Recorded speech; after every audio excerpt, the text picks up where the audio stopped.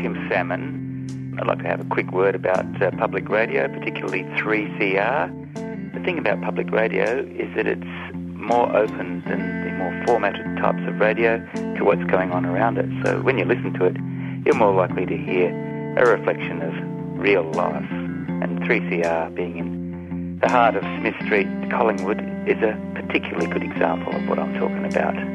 If you'd like to subscribe, the number is 9419 8377. You've been listening to the sand. You could never understand. Feel the fortune flowing. You know it. I ride because I am addicted to the endorphins and to the adrenaline. I ride because the second my legs start turning circles, I become a happier person.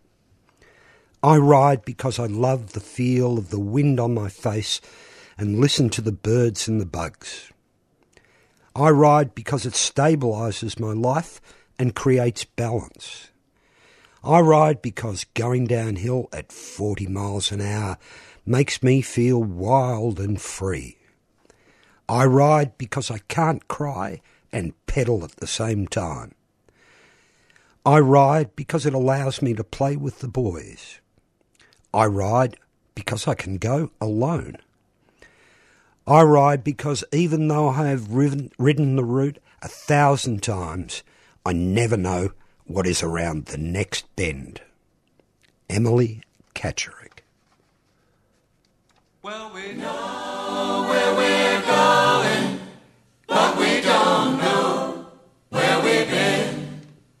And we know what we're knowing, but we can't say what we've seen. And we're not little children, and we know what we want, and the future is certain. Give us time to work it out. The time to work it out? Yes, it is 2023, and you're listening to the Yarrabug Radio Show here on Radical Radio 3CR. Podcasting, streaming, or listening on that transistor in the kitchen.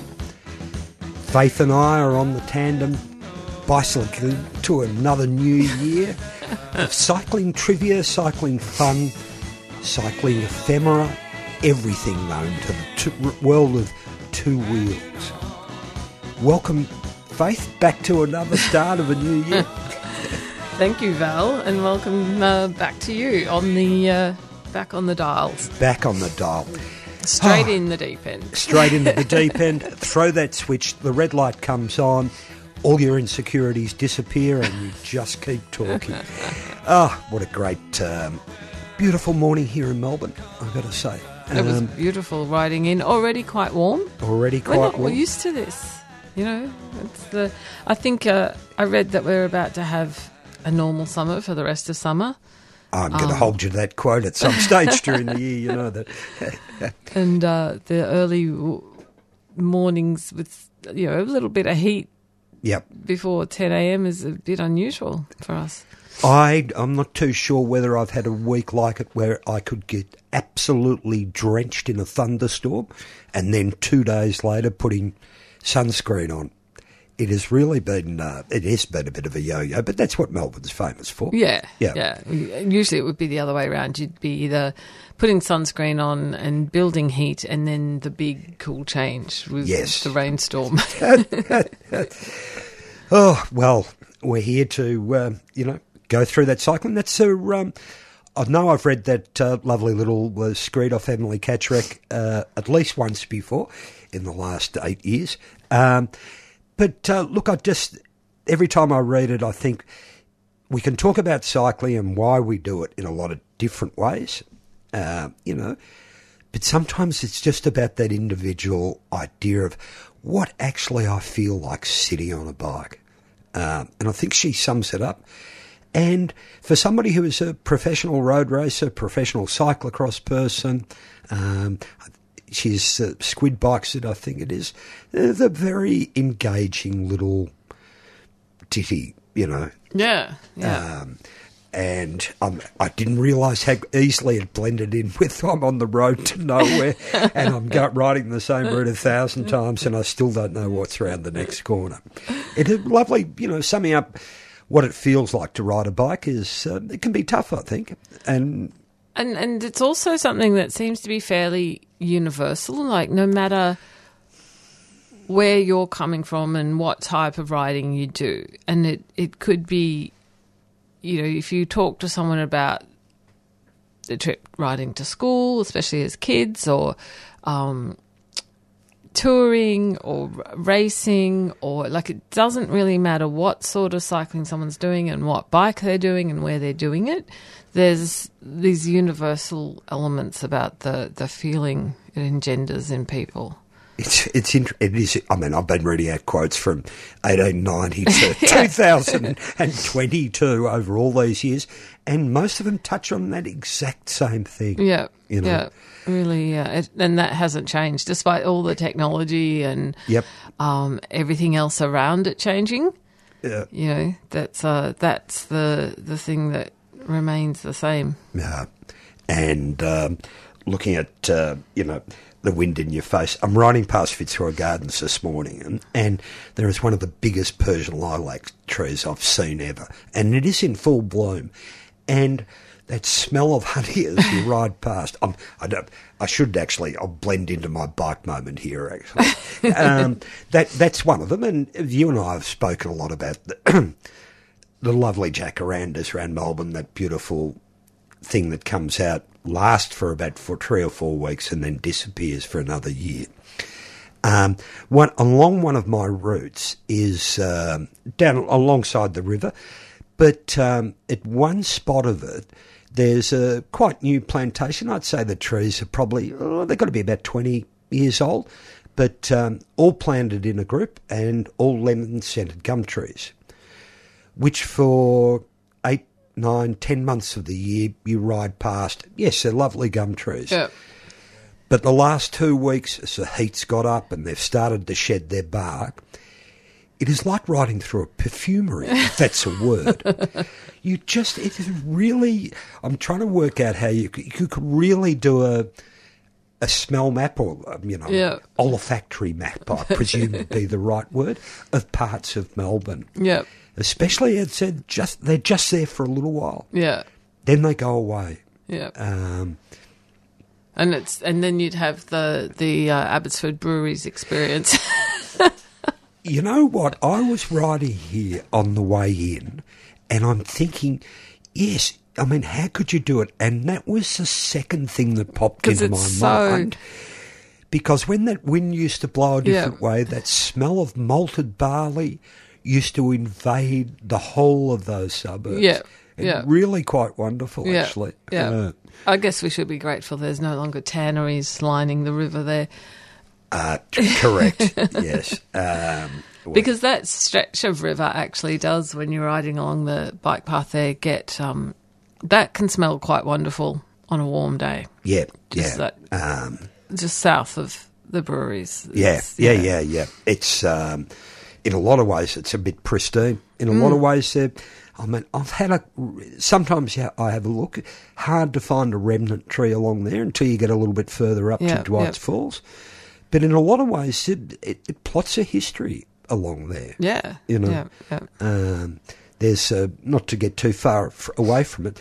There's a very old orange osage tree, which is not a native, obviously, that is still alive. They're just on a little peninsula out into the Yarra where the Swan Street Bridge crosses the Yarra, and the first little hut built on what was then called Survey Park was for the Hovel to survey Melbourne, and it was planted in his backyard.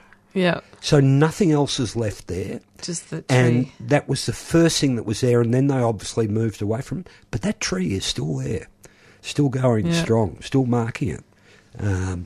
Whereas then you walk around and try and find a remnant river gum, and there's probably one left. Yeah. Yeah. But they're markers, and like I said, that riding past those lemon-scented gums, it is really a lovely. They're just little homeopathic little touches of smell, like the Persian lilacs. Yes, I have to do a bit of study and work out why they're called Persian lilacs. Anyway, do you have a bike moment to share with it? You've been away riding the. I have a bike moment. On yesterday, we went for a gravel ride around Romsey, which was very, very nice, very pretty, just lovely rolling hills past the CFA and a couple of trucks. They were out checking their gear and water, and but pretty much saw almost no one on the gravel roads, and it was almost all gravel.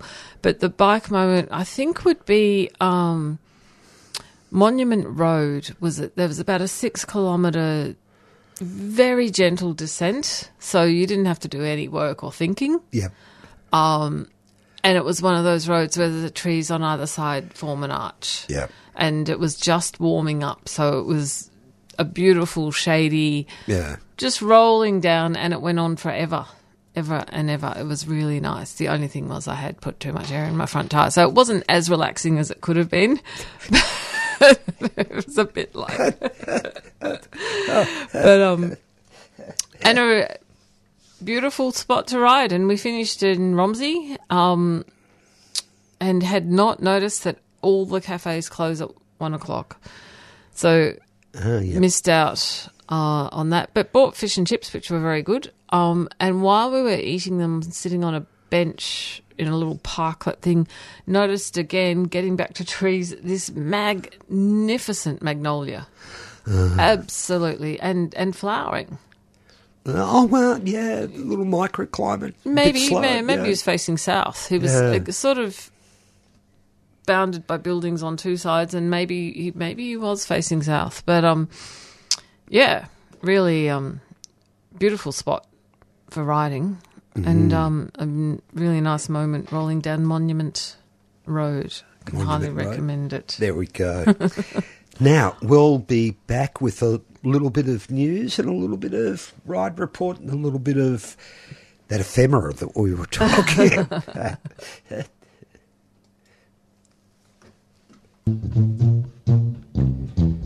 Yarrabug would like to thank our sponsor, Vacro's Second Chance Cycles, for their financial support. Second Chance Cycles is a fantastic community workshop that recycles bikes, trains people in bike mechanics, and sells bikes to the local community.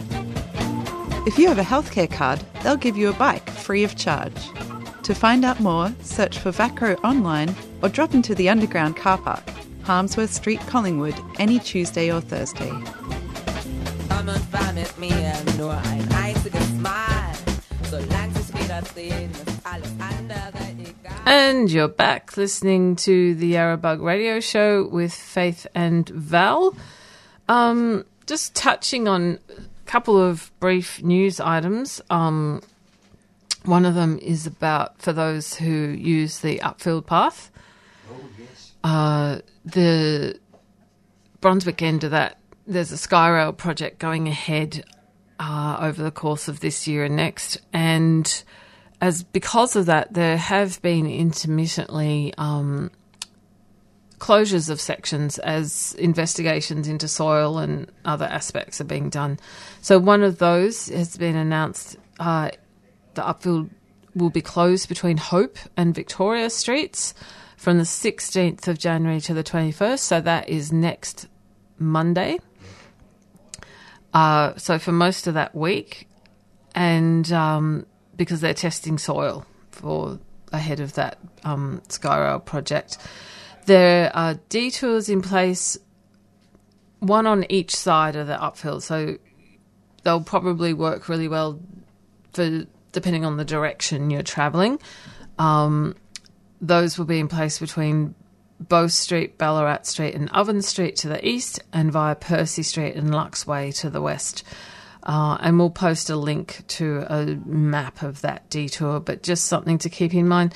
The poor old Upfield, I mean, we had 2 years of it being a huge chunk being closed with the Coburg project, and once that reopened, you thought that was it, but sections of that have been closed for sections to be redone, and then particularly in the Brunswick end, with the developers always building alongside, there's a section closed at the moment just north, or a very narrow section just north of Albion, and yeah, this will be next week. So, which one's home that's closest to the city? Probably one or two back from Brunswick Road, is it? No, it's north of Victoria. Oh, yeah.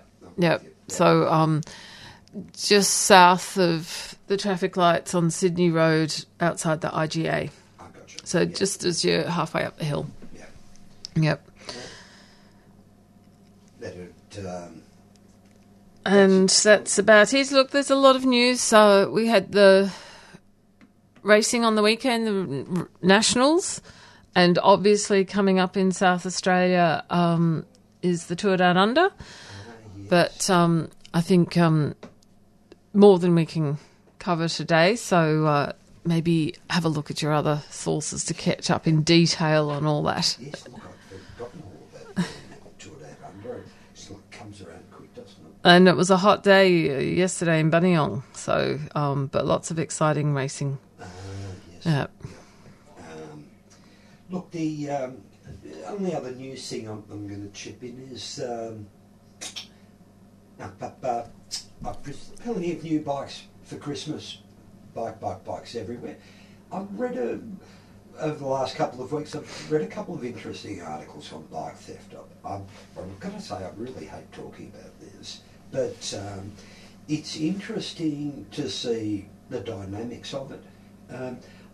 Looking at all the figures from, say, the US, England, Netherlands, Germany, Australia, we're not anywhere close to being being a really high thing. I think it's only about 7,000 bikes a year in Victoria get nicked. The thing they all seem to have in common is you don't, you're very unlikely to get anything back. I think it's in England it's about 98% go unsolved. Here it's down to about 92%. I think it's even less in America. But just interesting to watch the rise and fall of it. They virtually, I think, just because motor car theft is getting less and less a little bit, that on pure numbers, bicycle theft will probably overtake it at some stage. But it's just interesting to watch how it comes. I probably read more into. I'm sorry. I probably read more into these things than I should.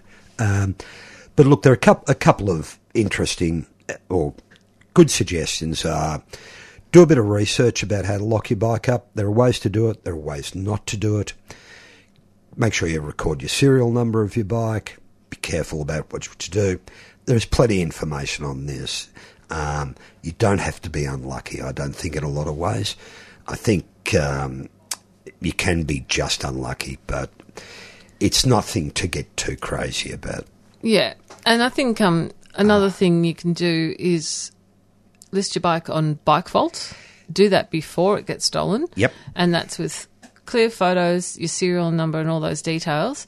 And then if your bike pops up for sale anywhere, then there's a good chance someone will pick up that it's been stolen. And even if you haven't done that and your bike is stolen, you can still go and pop it up on Bike Vault, so it's there. And I know Brunswick Police Station have a day every year where you can go and check out the bikes they've retrieved, and they have literally hundreds. Yeah. And I do know people whose bike have been able to find their bikes. But again, you need a good clear photo and you need a serial number or something that someone who just rocks up wouldn't know. Yeah. Just to make sure they want to know they're giving it to the original owner. So, if worth checking with your local police station if they do that. But get those details listed and registered somewhere. Yeah.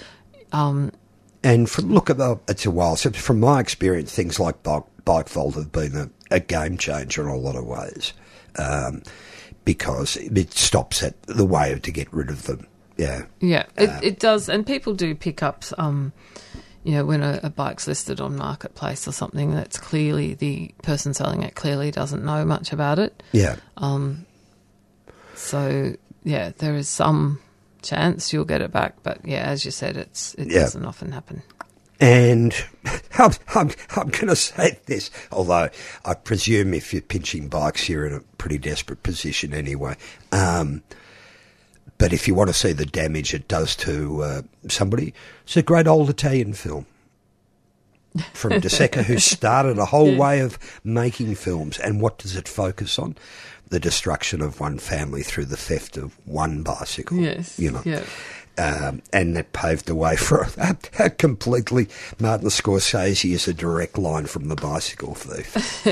An interesting part of the history there.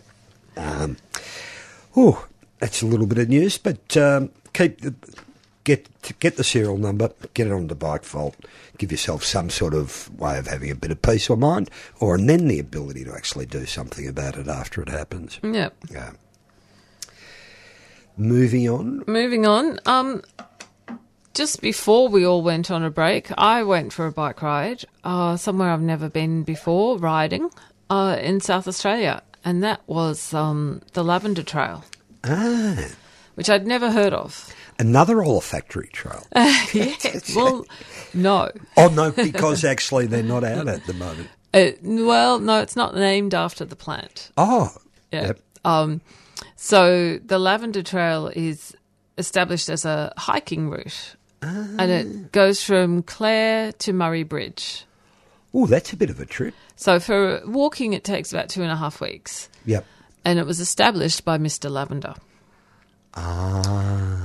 But some local riders have taken the initiative, since a lot of it is on these back gravel roads, and occasionally then it will cross a stile and go off through the bush. But they've gone and found routes all on gravel roads or dirt roads, and even some single track. So you can do the same approximate, but by bike. And in theory, the trail runs from Murray Bridge to Clare, but most people do it Clare to Murray Bridge because it's slightly downhill. Yeah. So I caught up with a friend and we went and did that. And I think from the website, like the whole ride is about 310 kilometres. And they, some people do it in 2 days. The website has a couple of different versions. We chose the 4-day one. Yeah. And we took tents and everything. There are towns with pubs and other accommodation and that, but so we did a mixture. And looking at the website and the descriptions, there's a lot of photos and things, and I really underestimated how interesting it would be. It really looked like it was going to be lovely, but maybe day after day of rolling gravel roads. And maybe you would, by the second part of day 2, be thinking, this is all getting a bit same.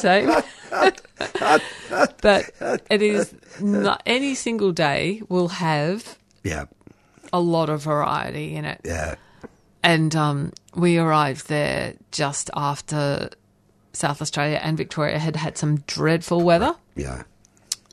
So a lot of the roads were in very bad condition because they had, like us, it had a very wet spring and winter. And that made it really quite fun and interesting. Some of these roads, your GPX route is heading off across what looks like a paddock with waist-high weeds. Yeah. And there is a road under there, but obviously no one has used it because I think the winter and spring were so wet. Even walkers and cyclists weren't using them. Yeah. And then others are just beautiful Tuscany-like rolling hills of gorgeous gravel, and others were like mountain bike tracks. And then at the end, there's, I can't remember, was it 15 or 20 Ks of lovely flowy single track. Yeah. So a really good variety of surfaces to ride on. And we got a little bit of that terrible red mud Oh, yeah. That slow, I think, took 2 hours to do 5 kilometres once that got everywhere. But most of that had dried out, thankfully. Yeah. It was very special, so well worth taking a look at. And not too crazy climbing-wise? No. No, I think... So the first day we did 65 kilometres to... can't even remember the name of this town. There was nothing there, nothing. Yeah. And we camped in the playground, and that was 900 metres of climbing. Yeah. The second day, we weren't sure why they suggested it's such a short day, but that was 44 kilometres, but it had 2 18-20% climbs, not long, but very steep to be pushing your bike up, loaded bike. And so that was 44 kilometres, but 900 metres again. The next day was 85 kilometres, but 900 metres. So I think over the 300 kilometres, there's about 4,000 metres. Yeah. So just sort of mostly, and it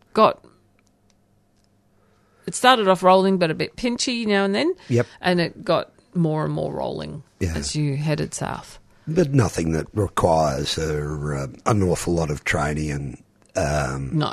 Yeah. And the set up along the way to help cyclists, I presume it's a sort of like a little destination winery. Well, Claire's winery. Yeah, we passed a few wineries. So the cycling... The walking trail's been established for a long time. The cycling thing is fairly new. Yeah. When we arrived somewhere in whatever pub or bakery and said we're doing the Lavender Trail, everyone knew about it. And they'd obviously seen other cyclists doing it. Yeah. You do, if you were wanting to do 30 or 40 kilometre days, you might struggle to find always somewhere to stay or buy food.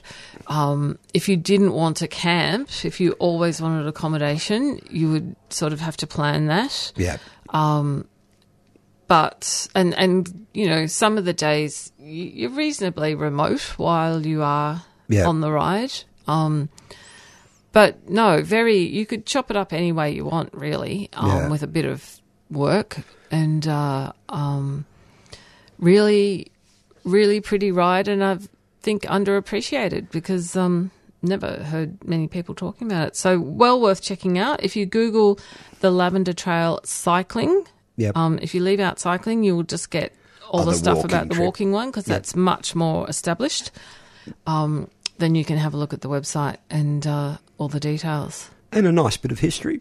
Clare, Barossa Valley, early settlements. Beautiful stone houses. Yep. The trail makes a little detour through every town and every stone church, and you start off being amazed, and by the end you're whizzing past and going, not another stone church.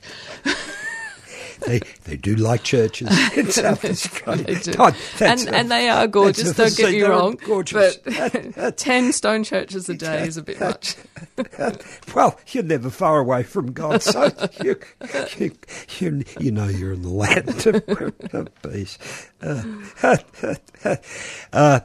That sounds... And a part of the world where, we sometimes don't think about it here in Victoria. No. And not all that far away. And there's a special bus that will take you and your bike from the centre of Adelaide to Clare, and then there's another bus that will take you and your bike from Murray Bridge to Adelaide. And, the return trip from Murray Bridge to Adelaide is slightly less convenient bus arrangement, and it'll only take a couple, but you can work it out. So that's also quite handy. And Murray Bridge is not on the train line, is it? Look, there was a station. Yeah. So we didn't really look into that. We just saw the bus and thought we'll do that. But and also you could possibly work out a nice riding route, maybe. Yeah. No. Well, I think that's all we have got time for. Don't forget that all the presenters, including Faith and I, are amateurs and volunteers, and the station runs on that. And like we play at the top of the show, Subscription's always handy at 3CR. And coming up next is... She Bop.